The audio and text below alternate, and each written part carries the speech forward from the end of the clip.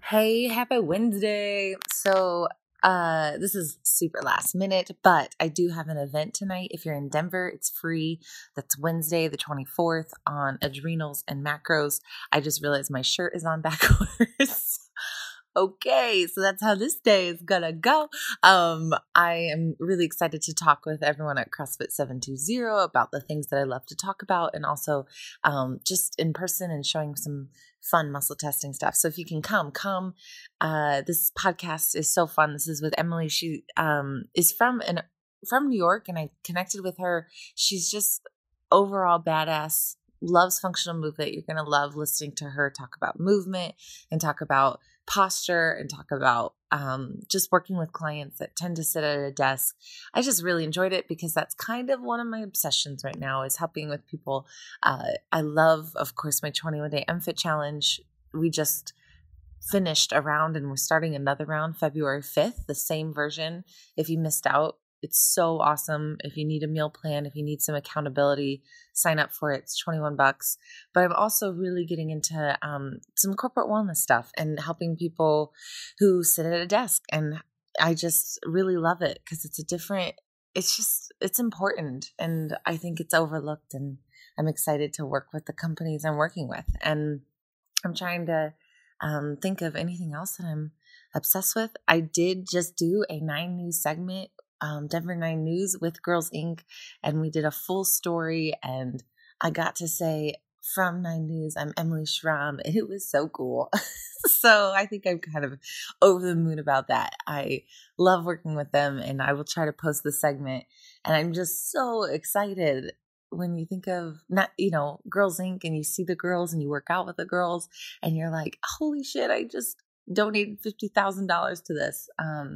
I'm just grateful for the MTV and Champs vs. Stars. So lots of amazing things happening in my life, and I'm grateful for them all. And I hope you enjoy this episode of Meathead Hippie.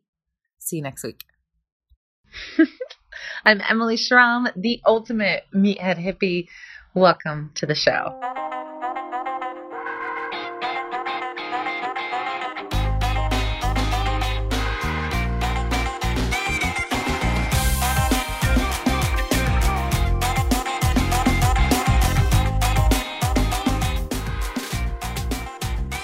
Hi, Emily Kibert. I love your first name.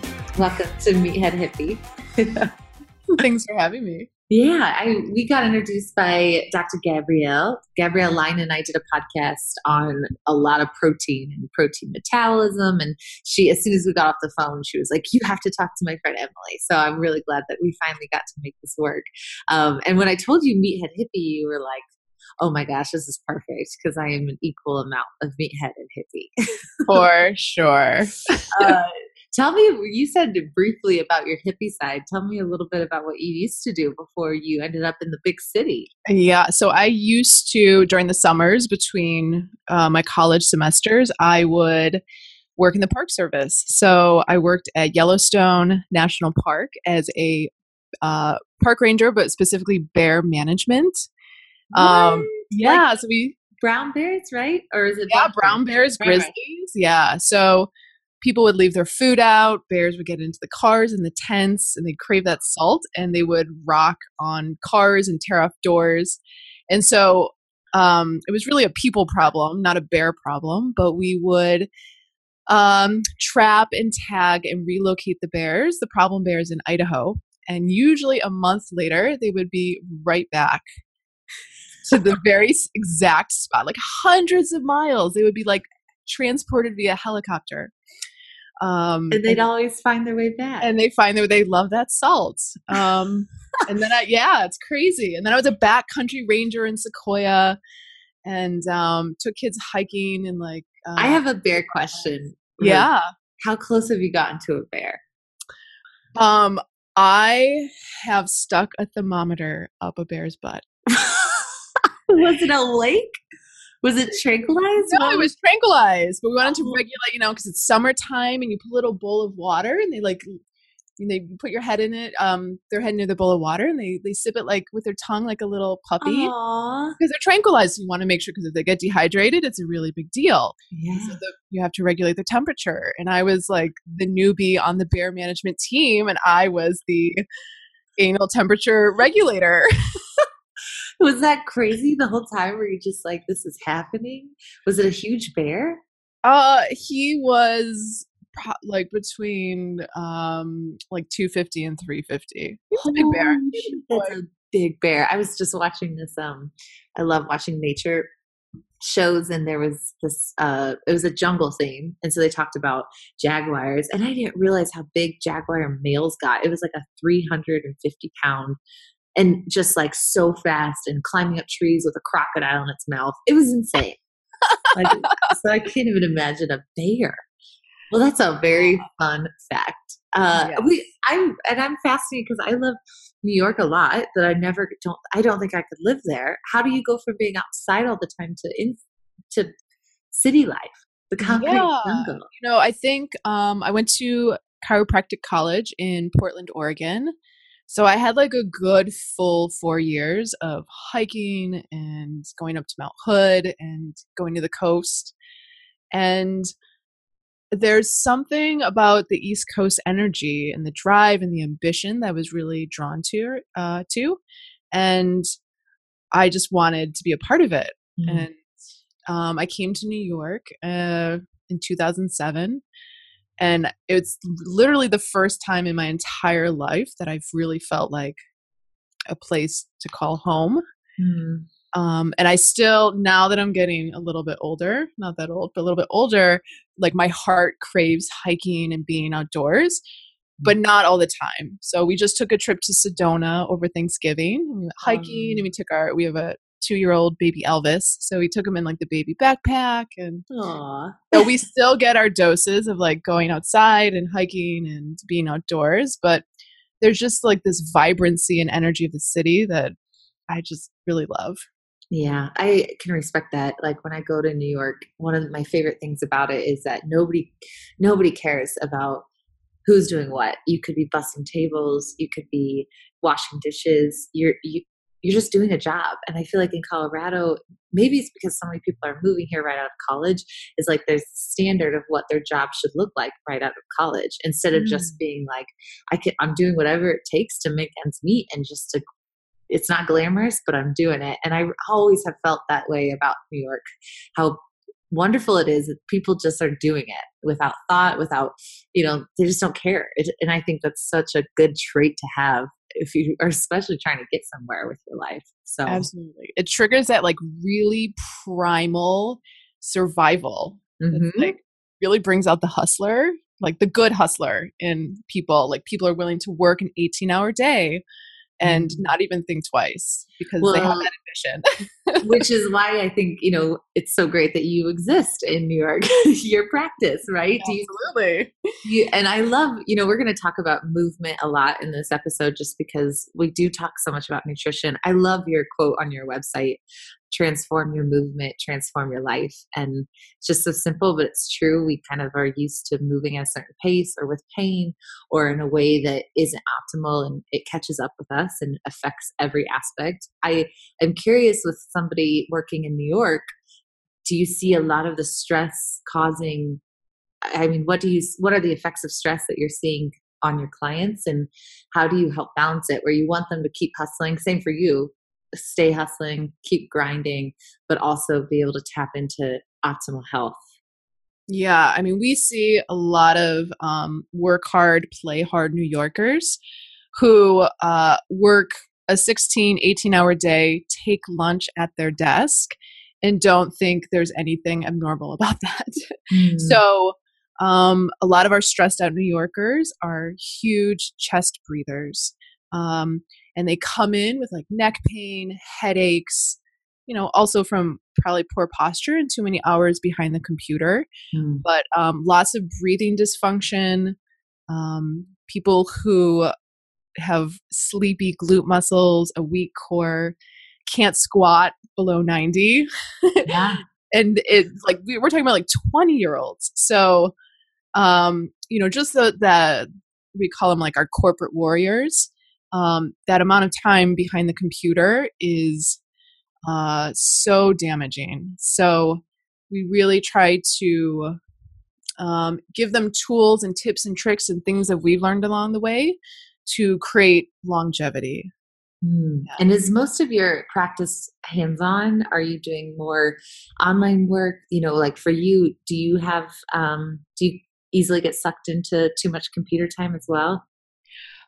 So my computer time is after my 10-hour workday. Yeah, so you are a New Yorker. I'm totally. But I'm like on my feet. I'm doing exercises with patients. I'm super hands-on. We do a lot of active release technique.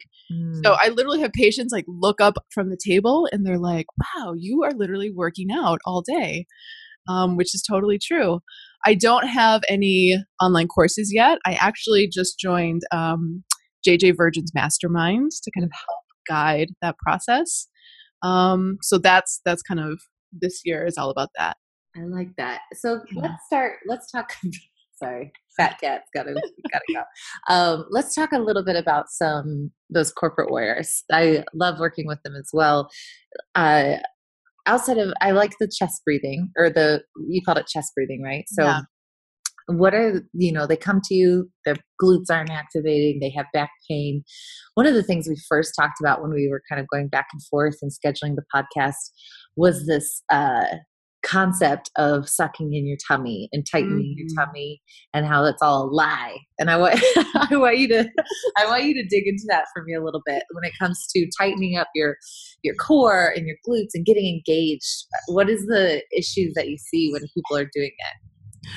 Right. So I think there is a common perception that we should draw our belly up and in. It's a very like Pilates-esque concept. So we rehab people like how babies moved when the first 2 years of life. So you never see a baby pull their belly in. You never see a baby pull their shoulders down and back and squeeze their shoulder blades. And, for some reason, and maybe it's like wanting to get like very chiseled 6-pack and obliques, like so much of our movement classes and our boutique fitness classes in New York are all about the 6-pack, obliques, and that cute little dimple on the side of your butt for your glute med. So for us, I feel like part of my mission on this planet is to get people to breathe down, get like a 360 expansion through their belly, get a eccentric load on their transverse abdominis, that muscle that's like your personal corset that wraps all the way around. So if we're drawing up and in all day, not only are we squeezing our organs, most people who do that are constipated and can give ourselves some pelvic floor dysfunction because we never let our pelvic floor relax if we're kind of always sucking in. And then we teach people to brace, right? So we have, I can't tell you, like 80% of the people we see go on to a strength program. And the majority of those people have thought that when they pick up a weight, and we have people deadlifting, that they think that they should be pulling in their stomach as they deadlift, which is just like mind blowing when the research and information out there. But I think people don't know. So talk me through what you would have someone do. They're getting their hands on the bar, right? They're dropping their glutes, their chest is up. What are the cues that you use with those people to retrain that kind of thought pattern? Yeah. So we'll have them take a breath in down into their belly, and we want their breath to go as low as like to the inside of the fronts of your hip points. So like to the inside of your ASIS. You want to we cue people to breathe wide, and then we cue people to breathe into the low back. So even before we have them step up to the bar, we are, because it's hard to own belly breathing in a standing position because it's a very neurologically developed position, right? We learn to stand around 12 months old. So we'll get people to breathe down into their belly on their back with their knees at 90, on hands and knees, and like a half kneel. And as you progress, like just like a baby learned, right? They breathe into their belly and they braced. And for the first 6 months, a baby, all they are practicing is learning to bring their knees up to 90 with a belly brace. Mm. So we get people to learn that, and then we take them to the bar, and we will get them to kind of click the bar even before they pull and just find that brace in their hinge. And they might take a breath in, and they might take a breath into their chest and arch their back. And they'll be like, okay, pause, breathe out, take a breath in, get it low, breathe wide. Sometimes we cue to have people put their tongue on the roof of their mouth about an inch behind their teeth. Sometimes that can kind of cue getting people to breathe down. Mm-hmm. And then once they own that, go ahead, almost the hardest part is to keep that brace as you exhale, right? Because it keeps that intra-abdominal pressure and it keeps your spine protected. So even if they get their breath down there, now they have to brace. Yeah. And they pull that weight, which is very, very hard for people. Uh-huh. Which is why it's so easy to see injuries when they do it for time. Oh, yes. So if somebody is doing the breath talk, I still see this a lot. So I just kind of want to make sure everyone is on the same page here. Sure. When it comes to breathing during a squat. Yeah. Do they breathe in before they squat, hold it, squat, stand up, breathe in again, hold it, squat, or are they breathing throughout the movement? I just want to know from your professional standpoint where you stand on this pattern. So you want your breath to match your exertion and your load, right? So if you're going to pull a heavier weight, so like we do a lot of front squats and goblet squats because we don't do a lot of back squatting just because you really have to own thoracic mobility. And sometimes people will overarch in their low back and grind in their hips with a lot of back squatting. So we're usually doing like goblet squats with a kettlebell or front squats with a bar. So we'll have them breath in at the top, go down. And as they get out of the hole, if they need that exhale to kind of create a piston to drive them up, they're exhaling out of the hole. Or they're coming out of the hole and then exhaling as they come to stand. I love that. What are your favorite lifts that you use for people that are corporate warriors? So we have our Essential 7. And for us, it's the 7 movements you need to do to be a human being, in our opinion. So it's some sort of squat. So whether a goblet squat or we like asymmetrical goblet squats, some sort of hinge, so like a deadlift or a kettlebell swing, some anti-rotation, so Pallof press, single arm kettlebell swing, some sort of push, so push up or press overhead, some sort of pulling action, some sort of carry, and I'm trying to think, did I go through all 7? Some sort of carry as well, like carrying, like as if you're carrying your groceries, like a heavy carry. Like a farmer's carry or a waiter's carry. I love those. Yeah. And basically like everything that like we're trying to make people fit for life, right? So we're not doing like crazy burpees. And if we do our like version of like a humane burpee where we're like stepping back and stepping up, like there's so much of like kill it and go hard in New York and I'm sure across the entire country. And it's like, where's this nuanced like, hey, let's take care of our body and have amazing form and impeccable alignment. And once you hit fatigue, you're gonna like default into an extension pattern. But like, let's have good form up until that fatigue point. Yeah. So, you personally, kind of getting to this point, did you have your own kind of story of pattern breakdowns or physical like illnesses, injuries that just made you want to be in this field? I always feel like it's yeah, absolutely. I was 14 and I went to go slide tackle. I was playing soccer and I'm sure this girl just kind of like fell on my ankle, but I remember it as she like jumped up and like came down on my ankle and major ankle sprain, like purple, had to walk off the field, swelled up like a balloon. And so I did like a good 3 months of physical therapy, rehabbing it, and thought I was like in a good stable place. And I started getting headaches after I was done with my rehab about 6 weeks later. And so my chiropractor found just through muscle testing, he's like, you know what, your ankle is still sloppy, hypermobile, isn't stable yet, and it's working its way up the kinetic chain, and your neck, right at your upper cervicals, is locking down to find that stability that your ankle's missing. Wow.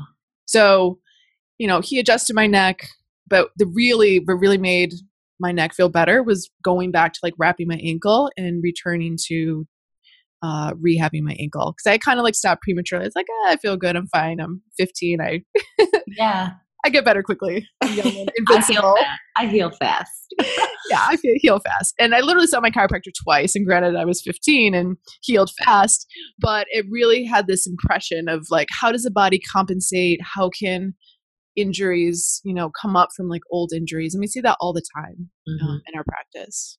Yeah. Isn't that crazy how connected the body is? It's just lifelong injuries that you have to reverse, and they take so much time, and people don't really want to take the time to do it. Do you get that a lot where people see the steps or protocols that you have for them and it feels like forever? Or do you kind of teach that right away with the clients that are coming in? Like, this is a journey, this is going to take some patience, and we just have to do it right. I think the right way is always the longer way, right? Yeah, I think a lot of people are coming to us as like the last resort. I mean, we've seen people who literally in their intake form, they're like, I've seen 8 physical therapists, 2 chiropractors, 2 surgeons, people who've had surgery before. And they're like, and I'm here to see you because you look head to toe and look everywhere and don't just look at the pain area. Really try to find the root cause. So some people come in and they're already expecting to do the work. Some people, we have to set expectations. And I think it's important. I think a really good physician or a great physician creates not only a treatment plan, but creates this collaboration as if you are their partner in health, right? So we send people videos of their exercises, because everyone seems to love to misplace pieces of paper with their exercises. And we really have an open dialogue. So we encourage people to video their exercises and email them to us so we can help them with their form even when they're not in the office. So yeah, it might be a long road, but for us, it's really about like, okay, how do we progress someone appropriately with good timing? And for us, I think a typical chiropractor sees people 3 times a week, sometimes for life, which is the bad rep that chiropractors get. So for us, we really want to see someone 4 to 6 times and get them on a good path, and then get them on a strength program. I like that. Yeah. With the, I kind of want to get back to corporate warriors, because I know a lot of people are probably listening to this sitting down. And so let's talk through some of those steps of somebody that does sit down all the time, outside of breathing and maybe just doing bigger belly breaths when they can remember, or when they, when they think of it. What are some other ways for somebody to prevent, not outside of their job, but during their job, the ailments that come along with sitting for a long period of time? Yeah. I think the first thing would be like a solid ergonomic assessment, which we have all our patients do. So they send us a photo of them at their desk, which is oddly enough, like people get really embarrassed by that. Do they really? Yeah, but like, hello, a photo does not lie. Like, we have people that think they sit immaculate, super upright, and it's terrible. So this is my desk right now. Just random spots on my living room floor. It's good. It makes you uncomfortable and makes you want to move. Yep, so, true. I'm always wiggling, but I do think I get way too hunched way too quickly. So you would not approve of my picture, my desk picture. I mean, here's the thing. Like, we're not meant to sit for hours on end, right? Life's meant to be dynamic. We're meant to go for a run and then go for a walk and then squat and pick up something heavy and then take a nap. And, we're just not meant to sit for hours on end. So an ergonomic assessment. So at least like everything's ideally set up. If you what do you look for on that? I would love to get into this. Yeah. So you would be surprised how many people sit and don't have their feet on the floor. And they kind of tuck their legs underneath their chair and like basically use their hamstrings for stability all day and then wonder why they have tight hamstrings.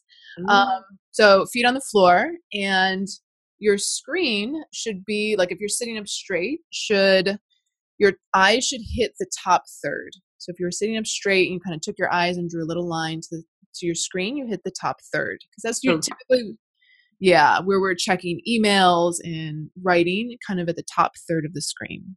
And if it's lower, that's when we start to see that head tilt. Yeah, we kind of like hunch over and jut our chin. Mm-hmm. It's the typical thing. A lot of what I'm doing right now. Yeah. That's okay. You're trying to reach for the microphone. A lot of programmers use the bottom third. So they're like a whole different beast. We have to like jack their screen up even higher. Got it. And then oftentimes the table will be really high. So they'll be kind of like have little T-Rex arms as they're trying to type. So whether that's like lifting the table up and down or moving the keyboard. And then you would be surprised how many people their chair like rocks back like they're low riding in a Cadillac. So it's just like shocking. Red and dirty. Yeah. And I'm just like, wait, you are a professional like CEO of a hedge fund. Okay. So we'll play, and you would be surprised how many adjustments and tweaks you can make to a chair, like how many knobs and up and down and locking out different parts. So we'll adjust the chair as well. So do you have any spinal support, whether it's perpendicular or parallel to the body? I've seen a lot of chairs do that. What are your thoughts on those? It almost like it's kind of like your car. You know how your car kind of puffs up those. Yeah. In my opinion, this is just my guess of what you're going to say, is it almost makes your body forget how to do it, stabilize itself naturally. So is there a limit to how long you should have that type of support? What do you ever use that type of support? I do sometimes. So there's a certain body type in like a tall, stocky guy where like they literally cannot find that natural curve in their low back. In that case, we're going to help encourage it. You know, our people, we ask them to, and it might be a lot, to sit for 20 minutes, stand up for 20 minutes if they have like a standing desk. So it's like up, down, up, down. Yeah. And then like go take a break and go get some water and go to the restroom, like at least like every 45 minutes. So that lumbar support that you're talking about is really not that great in like women who are really sway backed and almost hypermobile, because it like encourages that. And now they're overusing their lumbar erectors and their paraspinals and jamming their facets. So we really make it individualized and look at who's in front of us and what do they need. Yeah. I like that a lot. With any of those chairs or setups, what's your ideal situation? Is it sit up, stand up desk? Is it stand up fully all the time? Is it any specific type of chair? Is there anything that you think is like, obviously bio individual, but would you have something that you've seen a lot with your clientele?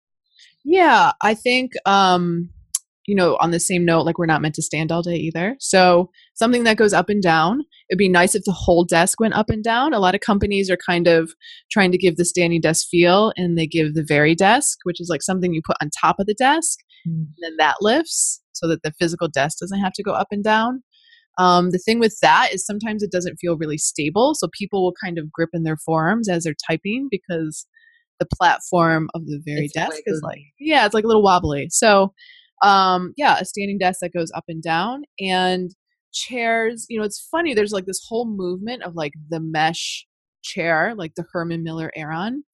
And there's no studies on this. This is just like, analysis in the office is I've seen a lot of men have labral tears in their hip from sitting in those chairs, in mesh chairs, because it doesn't really give support. Like you sit on the mesh, and then if you're like a heavy guy, you kind of sink down a little bit, and it creates this like kind of settling of the hips in the sockets. Oh my gosh. Great. I don't know if it's like a higher predisposition, but I've just noticed like almost every single guy that comes into my office that has labral tear in his hip has been sitting in some sort of like Aeron mesh chair. Oh, So, I'm so glad you connected that. I had a labral tear in 2013.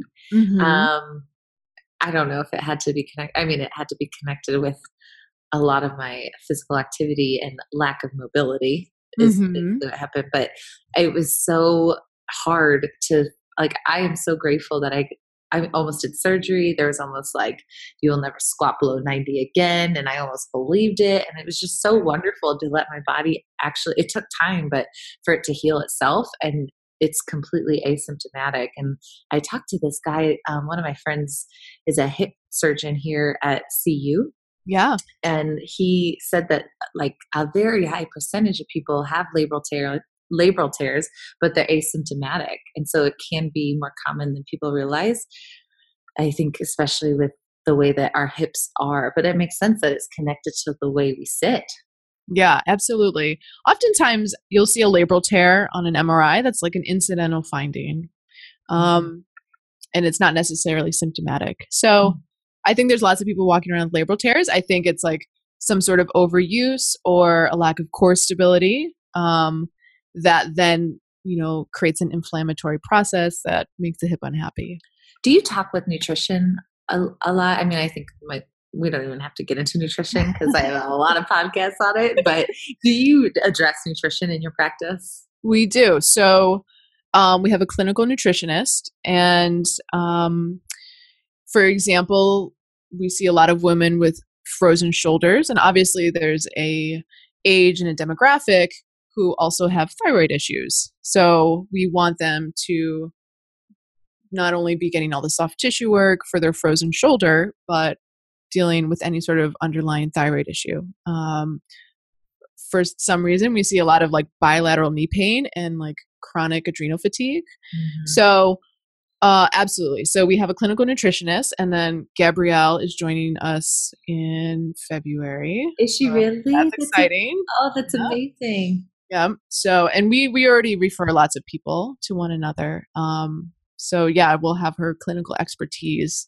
It's just like another layer on top of that. And for you, just the business side, because I know a lot of my listeners are business owners, are listening, or they want to be a business owner. What was your initial step to? I mean, New York City is not non-competitive, so for you. You landed in New York City. Did you know you're going to build a practice in New York City? Did it take time for you to kind of settle on the urban wellness clinic, or was it kind of just all in on doing this? I would love to know the backstory of launching the business, not necessarily career, but the business aspect and all the components that you have with it. Yeah. So when I first came to New York, I worked for a multidisciplinary clinic that was owned by an orthopedic surgeon. So I was the chiropractor, and they had a physiatrist, physical therapy trainer, acupuncture. But it was really very much a mill. So it was basically like how much could they bill for each procedure, unfortunately. And for the first year, I kind of sat there and I was like, did I get into the wrong profession? Because this feels really unfulfilling. And I was just adjusting, like I was just doing manipulation. And I rented space from an acupuncturist. And after about 6 months, I was basically like losing money staying as an employee at the Oh, other clinic. So I would go to the clinic that I had worked for from like 10 to 7, and I would work, my own patients from like 6 a.m. to 10.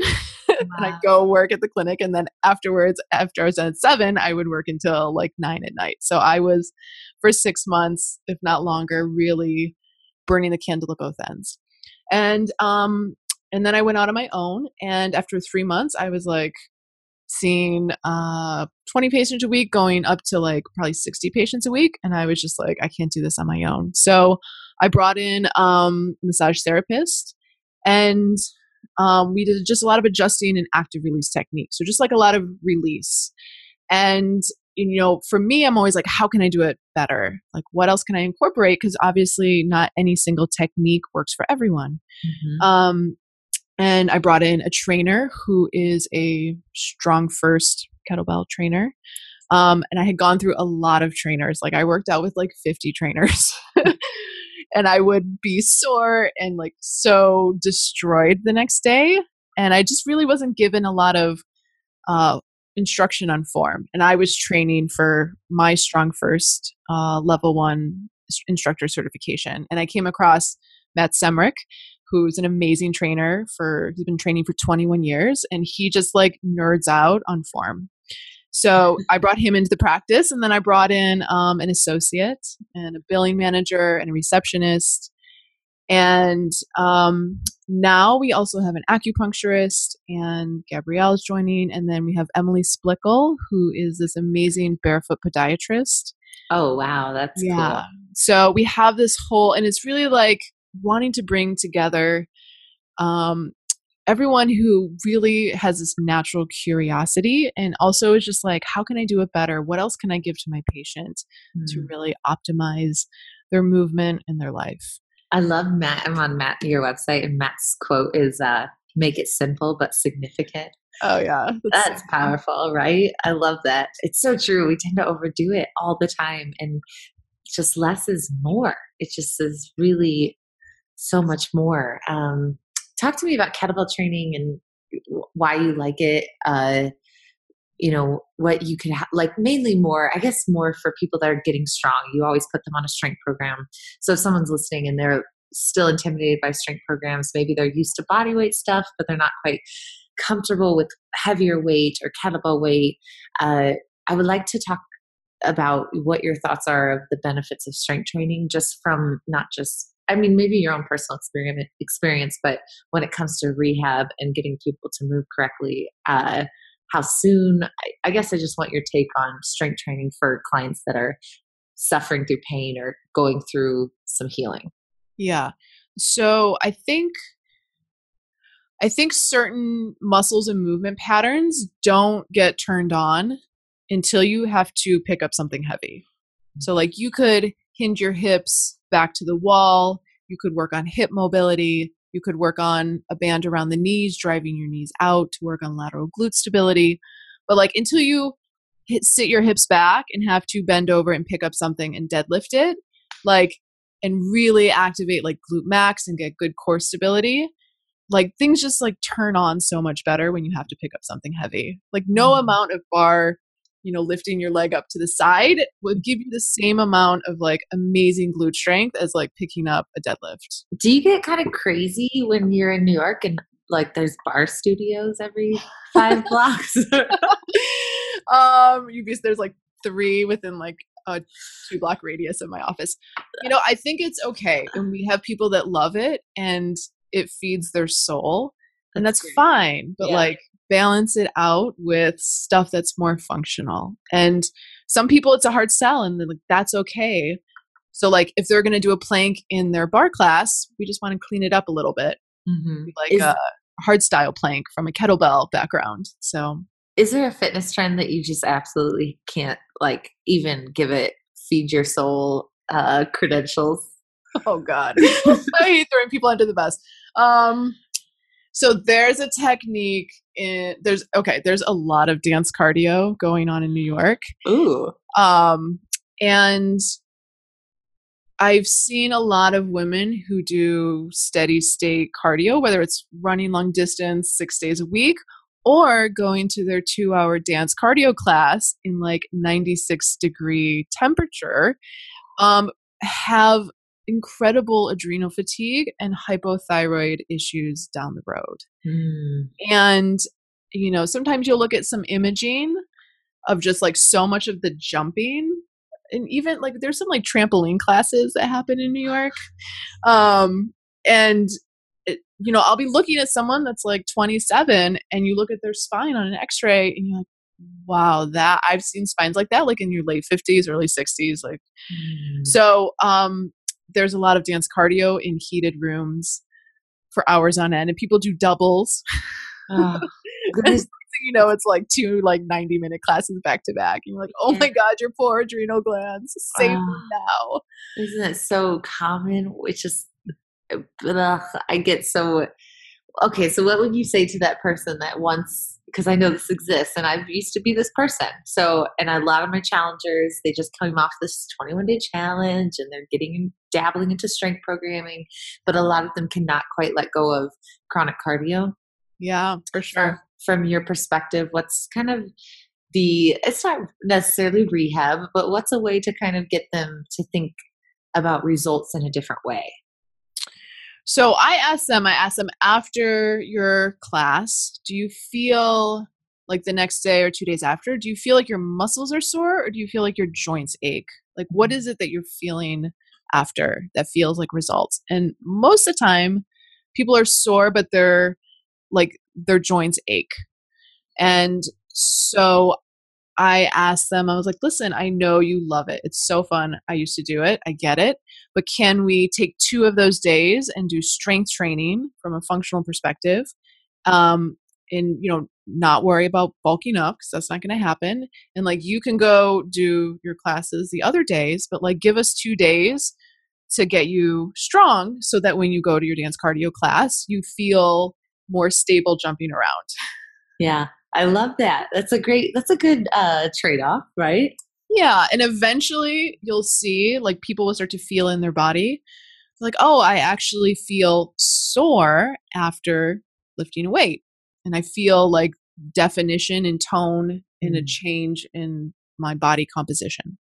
And I And see this, yeah, like the adrenal paradigm, right? So the more you do, the more it's breaking down. So they're like not seeing any muscle results, and then they take a couple of rest days, and they start to see some definition. It's pretty fascinating. yeah, it's crazy. And I mean, that's our whole goal is this idea of like movement longevity. Like if you want to work out until you're 80, how can we help you do that with amazing form, breathing, functional movement, strength training, just to optimize and not be in pain. Because I feel like so many people think pain is like a normal, a normal thing to live with.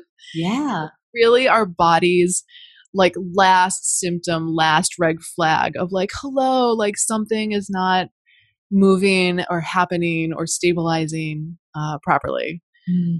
So Yeah, I love that you addressed that. This is so great. I'm so glad I talked to a movement person because it's been too long, and I think it's so great to connect. And I know that I like have to come visit you and Gabrielle in New York soon because I think we would get along just wonderfully. absolutely. I have my question that I ask all my podcasters: if you know your spirit animal. Mm. I'm totally a brown bear. Oh, that's so perfect. So I'm gonna read this book that I have. I don't know if you've ever seen this. It's Oh, I haven't. it's by Stephen Farmer, who just is like, you know, the most hippie shaman looking man I've ever could have met. I found this on Amazon. A bear. I'm gonna read bear for you, just so you can know. I don't know if it specifies brown bear or black bear. Um, is there a big difference between their personalities?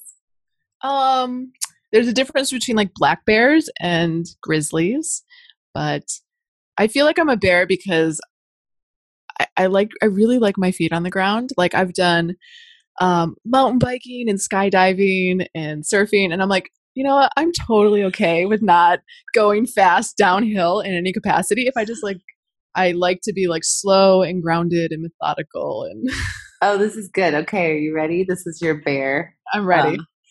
you're assertive and confident with a strong presence. You're a powerful healer, whether your focus is physical, emotional, or spiritual, or all of the above, it sounds like. You need periods of reclusiveness for your creative spark, and you typically emerge from these periods with new ideas and projects. Totally. Do you love winter? I don't love winter, but I do love my alone time. And you're very independent, preferring to do things yourself rather than asking for help. And you are a survivor. That is totally on point. I love it. I have this bear shirt. I need to send you. It's a Be Strong bear shirt. I'll make sure I get it out to you. Nice. Well, yay. And this will air kind of end of January. I know you had some stuff come up, but I would love to know, even if it is past date, what you're doing, where people can find you, your website, social media, kind of the whole nine yards. So, urbanwellnessclinic.com is our website, and all our social media handles are Urban Wellness Clinic, except Twitter is Dr. Emily Kyberd. And I'm doing some talks. I'm doing some Instagram takeovers. We always hold workshops at our space, strength workshops. So we're taking over HB Fit's Instagram on the 20th of January.